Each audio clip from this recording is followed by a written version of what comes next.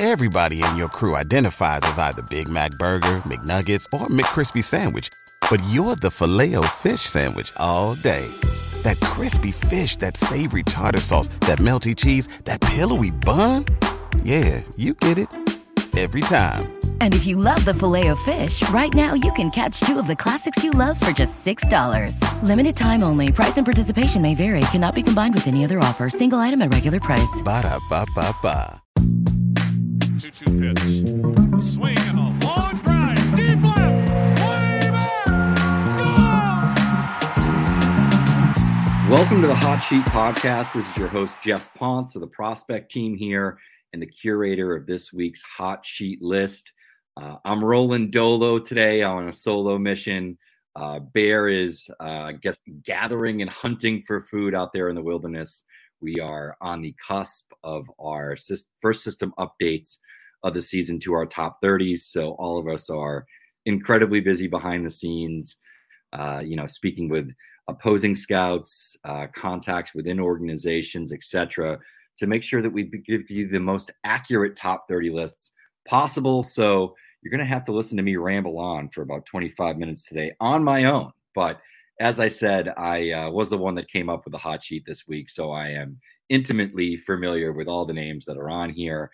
We'll start out with number one of my favorite pitching prospects in the game right now. I think there's some argument to even be made that he could be a top 10 pitching prospect, depending upon how you sort of break this stuff down. But that is the Dodgers right-hander, Emmet Sheehan. Have quite a bit of history with Sheehan over the years, as he was a Boston College starter here in 2021, was the ace of that staff. And since then has grown quite a bit. He handled innings here. BC really didn't have a bullpen at that time. But since then, he's been under the Dodgers tutelage. We know exactly what the Dodgers do in terms of pitching development. There are few, if any, teams that are better than that in the game in terms of identifying talent in the amateur side and then bring those guys into their player development and really turning them into something. Sheehan, outlier fastball traits. It's a low release height that allows him to create very flat vertical approach angle with some hop. Not all that dissimilar from Bryce Miller. I don't know if he's quite the outlier Miller is in terms of IVB, but I know that he has a lower release height. Makes him a really interesting pitcher. I know that I heard watching the Sunday broadcast, I watched both Sheehan starts this week, as I tend to try to tune into the pitchers that I enjoy watching pitch throughout the week. I had an interesting week last week. There were no games here locally or even in the remote area. So I had, no games at Worcester, no games at New Hampshire, no games in Hartford. Even Hudson Valley was away. And then New Hampshire was up in Portland. I've seen both those teams multiple times. It wasn't worth the 4-hour round trip up to Maine. So, yeah, it was an interesting week. I sat here, I watched a lot of games, and knew that I had the hot sheet as a task. So I just tuned into as many games as I possibly could. Sheehan was one that I was really tuning in on. I think the Sunday start was probably the most impressive because he did make a two-step this week, had a start on Tuesday, and then came on in relief of Nick Frasso, who had returned from a little bit of a shutdown or injury. He hadn't pitched since the beginning of the month. Frasso went 3 innings, pitched very well. Sheehan then came in and threw 6, which is his longest outing of the season. And I know that there was some talk in the broadcast that he could potentially be called up to AAA, and that could be the last pitch that we saw. This is at the end of the game in AA for Tulsa. That has not been the case. He's still on that Tulsa roster. Certainly there could be some things in the works throughout the week, which we'll touch on later. We had a couple of guys that were promoted actually midweek this week that made the hot sheet. But the thing with Sheehan that's really interesting is just the quality of the slider has improved quite a bit. He's always had a pretty good changeup dating back to his amateur time, collegiate time at Boston College. But the fastball quality, and I know they said it on the broadcast that Tulsa's pitching coach actually said that it's the best fastball in the minor leagues. I don't think that's necessarily hyperbole when we look at the traits that I had talked about before, his ability to command, and he holds his velocity. He was still holding 94 to 96, touching 7 late into that game. And as I said, he went 6. We've seen the development in the pitchers that have come out of this Dodgers system of late. I think there's a case to be made that if things really click, he continues to show the command that he's shown thus far in 2023 as he moves up the ladder and eventually into the major leagues, and continues to be as efficient as he's been and shows the quality in those secondaries, we could be talking about another mid-rotation or better type of arm here in Sheehan. I do think that there is certainly some split within the industry, even within our prospect team, in terms of how high you want to go on Sheehan. I'm probably the highest on this particular profile. He kind of fits into that niche of pitchers that I like, with really good fastball quality, outlier release traits, velocity, movement, and a pair of secondaries that he will throw, though he is incredibly fastball dominant. He's a little bit of an outlier in this day and age of guys throwing their fastballs a lot less. We see a lot more of the breaking balls. We see a lot more changeups than we had in previous years. He's kind of an outlier because of what the quality of the fastball is. You don't want to necessarily tell this guy to throw it less. And it's funny, I'm going to jump around on the list a little bit here and go to another pitcher that I think is somewhat similar in some ways. Not sure if I necessarily like the secondaries as much, but there could probably be some debate there. And that is right-hander, Mariners right-hander, Brian Wu. Wu toward the end of last season, I think kind of popped a little bit. He showed up in the Arizona Fall League, pitched very well in front of a lot of people. And it's very similar to Sheehan in the sense that it's outlier release traits, very flat vertical approach angle. I checked this yesterday. He's a sub-4 VAA guy. And just to give you some sort of major league relevance here, guys like Eric Cole, guys like Jacob deGrom are typically around that 4-degree VAA, which is sort of a flatter plane. If you think about it, the steeper the plane is, the higher the number is going to be. Means you're a little bit more downhill. It's not necessarily a bad thing. It just kind of depends on your pitch mix. Wu, the last time I checked, is like a 3.8 VAA, which is incredibly outlier. And he's not like a super small guy. So he does this with good extension, with a lower, sort of release traits and arm slot. And he's able to create a lot of efficiency because he is a, pronation sort of dominant profile, which means he has high fastball efficiency. He has the ability to sort of turnover, changeup. He's interesting, though, because he does throw a really good sweeper as well, which isn't always necessarily indicative of these pronation profiles. He's a guy that doesn't get a ton of hop on the fastball, but because of those outlier release traits, where he releases it from, it's about 15 to 16 inches of ride with some heavy bore, meaning he gets sort of arm side movement as well. It's a really, really interesting pitch mix. He's really heavily dominant on that fastball and slider. He's got a curveball. He's got a changeup. I think he's only thrown like a handful of changeups this season. He doesn't throw it all that frequently, but it's a great fastball. It's, a really good slider as well. And he's another guy like Sheehan that made a couple of starts this week. Went 10 innings, did allow 6 hits, 5 walks, but struck out 10 over those 2 performances, and just generally looks really good this season in Double-A in the Texas League, which is not an easy place to pitch. He pitches in Arkansas, which is a little bit easier than some of the other parks in that particular league. But if you're familiar, you know that he has to go to places like Amarillo. He's got to go to places like Frisco, where the ball absolutely flies out of the park. So for me, I think Wu is another name to sort of keep an eye on. I think that we're starting to see him sort of on the back end of top 100 lists. He's certainly in consideration for sort of the next man up within our top 100 list. I think he's really interesting, a pretty good athlete. He moves well on the mound, gets downhill, as I said, sort of creates that outlier release height. So that makes him a name that I really want to go after. Unfortunately, Josh isn't here this week, but try to step in here for a little bit of Jacob Mizorowski love. Josh was there this week for his 5-inning turn, didn't allow a hit, actually allowed 1 base runner, and it was on a check swing where the ball ended up hitting the guy, which just kind of shows you how nasty he is, that, you're swinging at a pitch that's actually going to hit you. He's in low A. I think that's the only concern we really have at this point, is there are some reliever risk here, but he went 5 innings. He dominated. It's starting to become a trend with Mizorowski. And, I think he's probably one of the higher helium names at this point in the minor leagues on the pitching prospect side. The stuff is nasty. It is a very good fastball. Sort of another guy with outlier release traits, doesn't get as much hop, but it's a good fastball. It is a nasty slider. If you watch some of the video that Josh put up, It is literally impossible to get after. He says he peaked at 101 in that start. It's upper 90s cheese. And he's mixing in that really good breaking ball. And it's funny because that breaking ball, as I said, was actually the pitch that hit the batter on the check swing, and it was a breaking ball that actually got him in the foot. So that kind of tells you how nasty that pitch is, how much movement there is, and how much that really confuses opposing hitters. So Misiorowski is another name that I'd be checking in on quite a bit. He's really, really interesting to me. Really just a big fan of Misiorowski. I wish I had an opportunity to see him myself. I do try to sort of travel around and see the best pitching prospects in person so I can get sort of those in-person firsthand accountability looks on them.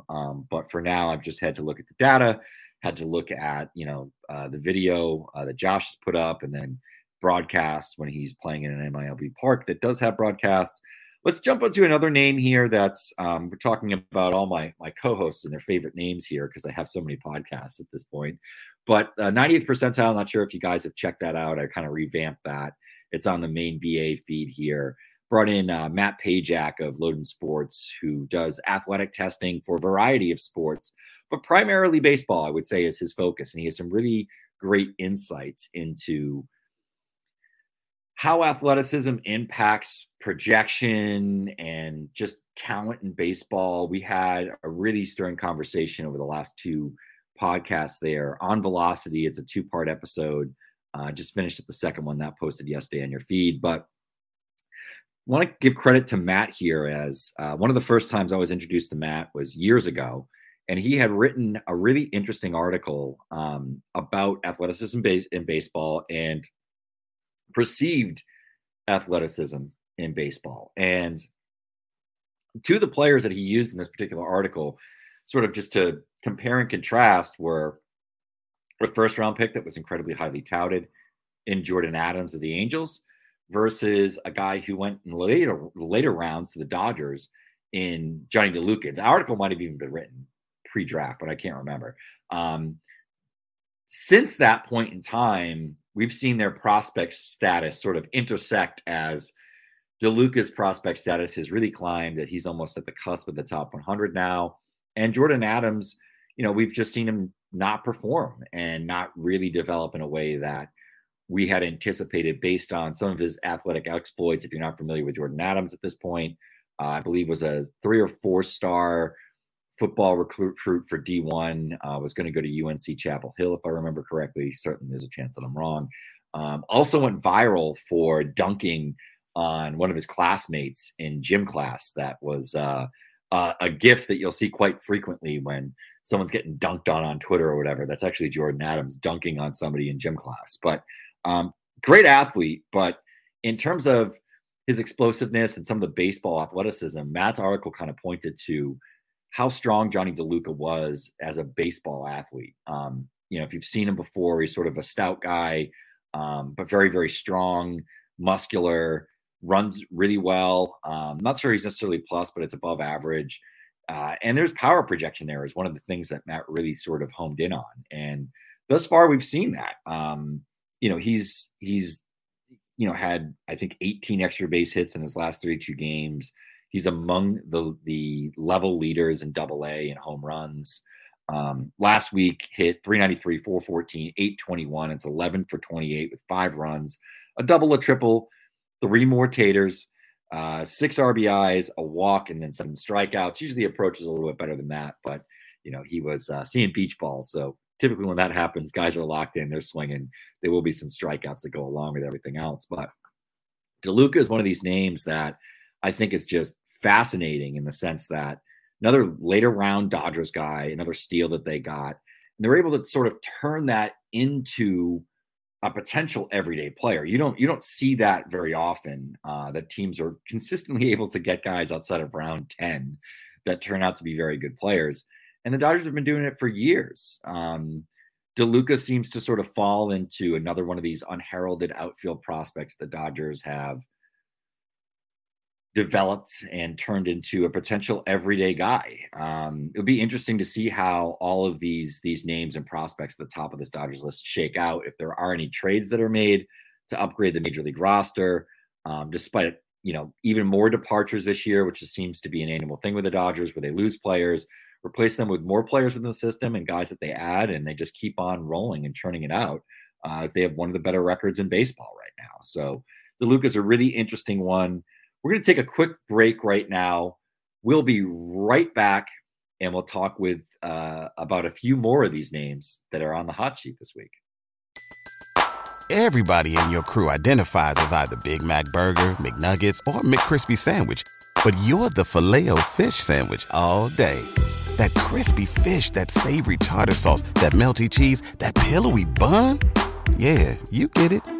Every time. And if you love the Filet-O-Fish, right now you can catch two of the classics you love for just $6. Limited time only. Price and participation may vary. Cannot be combined with any other offer. Single item at regular price. Ba-da-ba-ba-ba. All right, and we are back. We're going to jump into another name here in Elly De La Cruz. There were some rumors before the week started that De La Cruz was being called up to Cincinnati based off of an Instagram post that was posted with a still shot of Elly sort of celebrating with Post Malone's congratulations playing in the background. It turned to be much ado about nothing, as Elly did not get called up. Instead, he was taking it to Worcester last night at home in Louisville, where he hit a walk-off homer. So he's continuing his hot run, but last week he was good as well.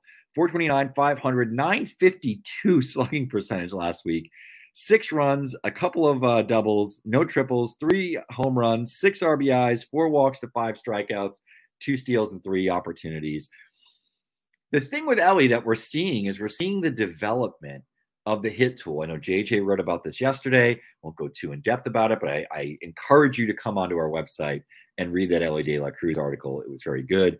Josh Norris actually had a great tweet yesterday, kind of looking at Elly in AAA this season. If you're not familiar, they use the full ABS system from Tuesday to Thursday, and then from Friday to Saturday, they're using the challenge system, which is very similar, but it's more of a pitcher and hitter sort of driven system where they sort of pat their head and tell you which side or another they're going to be going to, whether they want to challenge or not.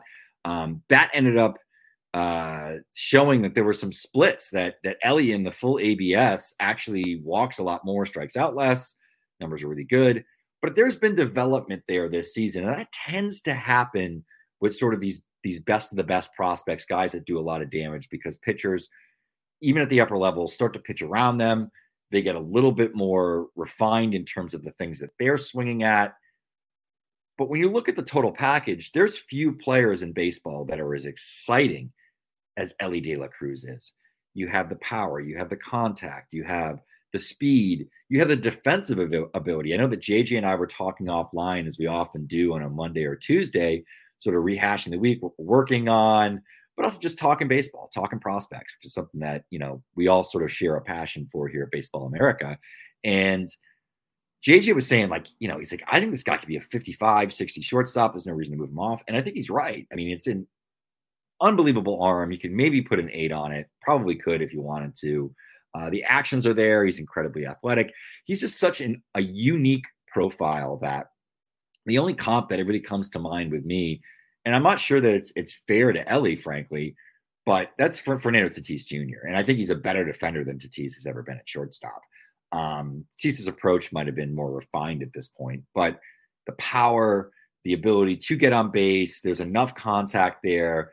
The things that he can do as a base runner, stealing bases, taking that extra base and a ball to the gap, all these little things sort of add up to make him a really impactful player that can impact the game, for lack of a better term, in a variety of ways. And that's what makes Elly, I think, arguably the number one prospect in baseball. We've been going through this over the last couple of weeks, whether it's Jackson Holliday, whether it's Jackson Churio, whether it's Elly. I've had other people that I respect immensely say, what about Jordan Walker?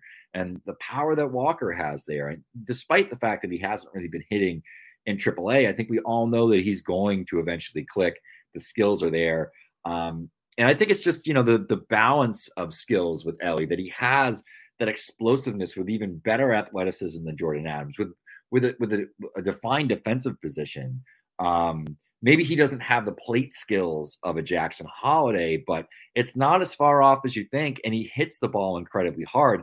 I know that he's being looked at as a risky prospect, but I do think in some ways that the risk on a profile like Ellie's is negated by just how unusual, how outlier so many of his tools and abilities are. And then we start to talk to folks that have played with Ellie, folks that have coached Ellie, people within that organization or have been peripheral to that organization in the last few years.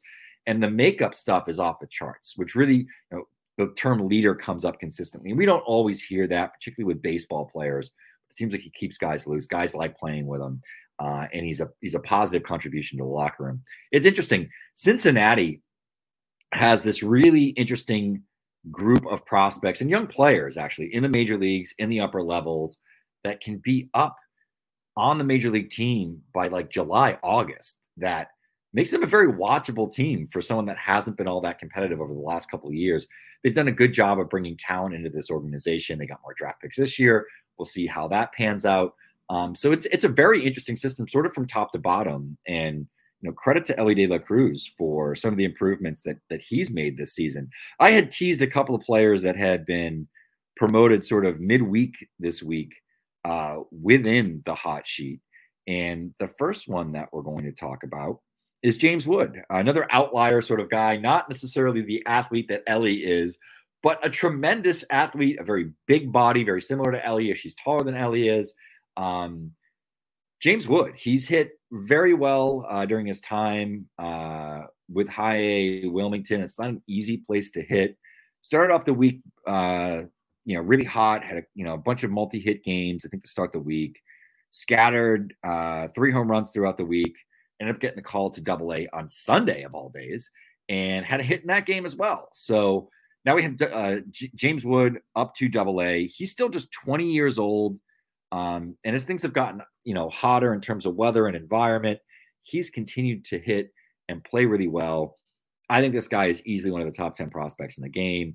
If we're going to bring it to the fantasy side of things, I think he could even be a top 5 to 6 prospect. You could maybe even argue higher. The power upside here is immense. The contact skills overall have taken another step forward this year. There's still some zone whiff, but he rarely chases.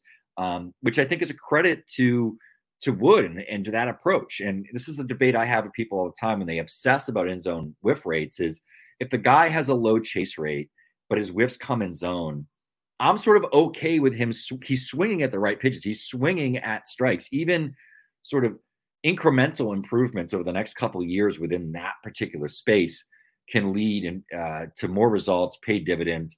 We've seen somebody like this struggle a little bit in Gunnar Henderson, who had some in-zone whiff concerns, with great chase and a lot of power. So, it's not always smooth sailing, especially when they get up to the major leagues. They're going to see more strikes. You're going to see guys that fool them a little bit more. But I do think these young players with these advanced plate discipline and power, they tend to sort of right the ship and figure it out, know what they can and cannot swing at. And Wood is one of those guys. So, he earned that promotion and it makes a lot of sense. The other guy I'm going to bring up here that earned a midweek promotion was our helium name this week. And someone that, as I've been doing some of my background work on the Houston system and updating, a guy that wasn't on the top 30 list, but is probably going to be within the top 10 on that Houston system, which isn't saying ton. It's not the deepest system, but they had a really good draft. And I think it's an improving system just from a talent standpoint after so many graduations and, missed drafts because of their suspensions and just in terms of the things they had to deal with in the fallout of the cameras and trash can banging scandal and all that. I want to call it Spygate because that belongs to the Patriots. We got to give them their own due. But Zach DeZenzo, who was a 12th rounder last year. DeZenzo is really proven to be really talented. I think it's more than just that great Asheville hitting environment. Asheville, if you don't know, one of the best hitting parks in all of any level of baseball. It's a great place to hit. The ball flies there. Fences are pretty short. So it allows guys to take advantage of that.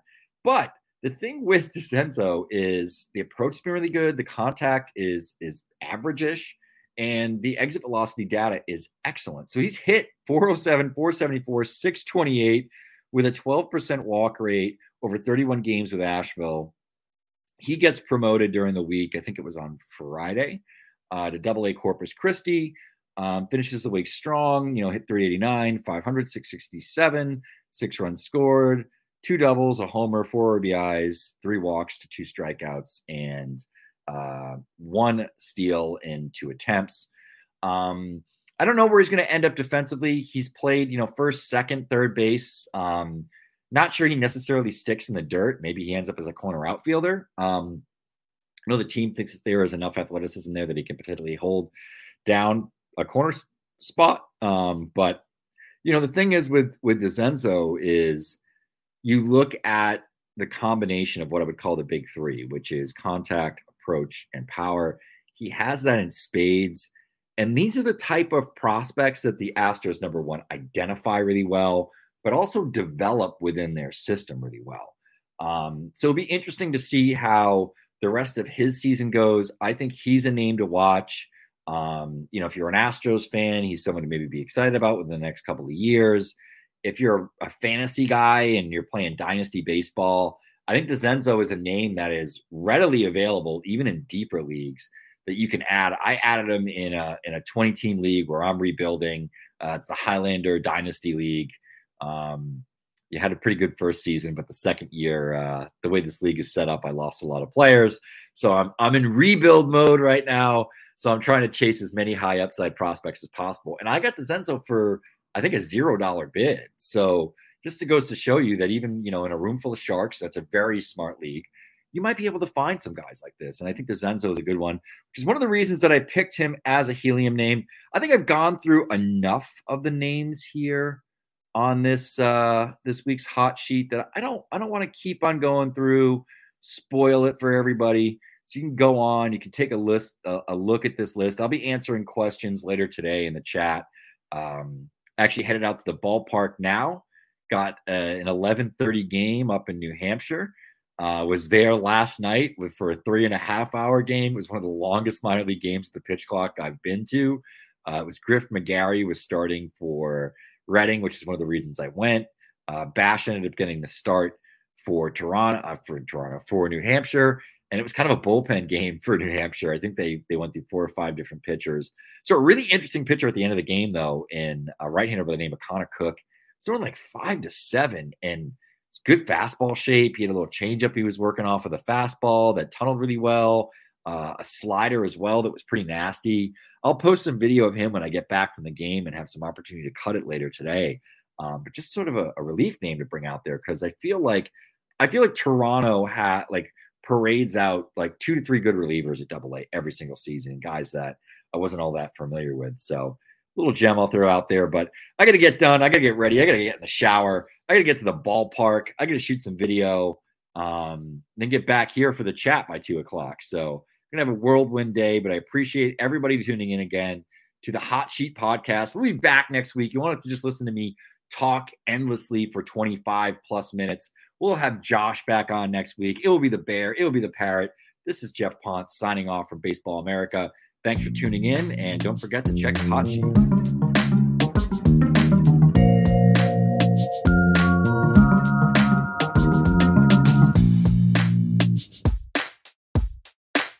Say goodbye to your credit card rewards. Greedy corporate mega stores, led by Walmart and Target, are pushing for a law in Congress to take away your hard-earned cash back and travel points to line their pockets. The Durbin-Marshall credit card bill would enact harmful credit card routing mandates that would end credit card rewards as we know it. If you love your credit card rewards, tell your lawmakers, hands off my rewards. Tell them to oppose the Durbin-Marshall credit card bill.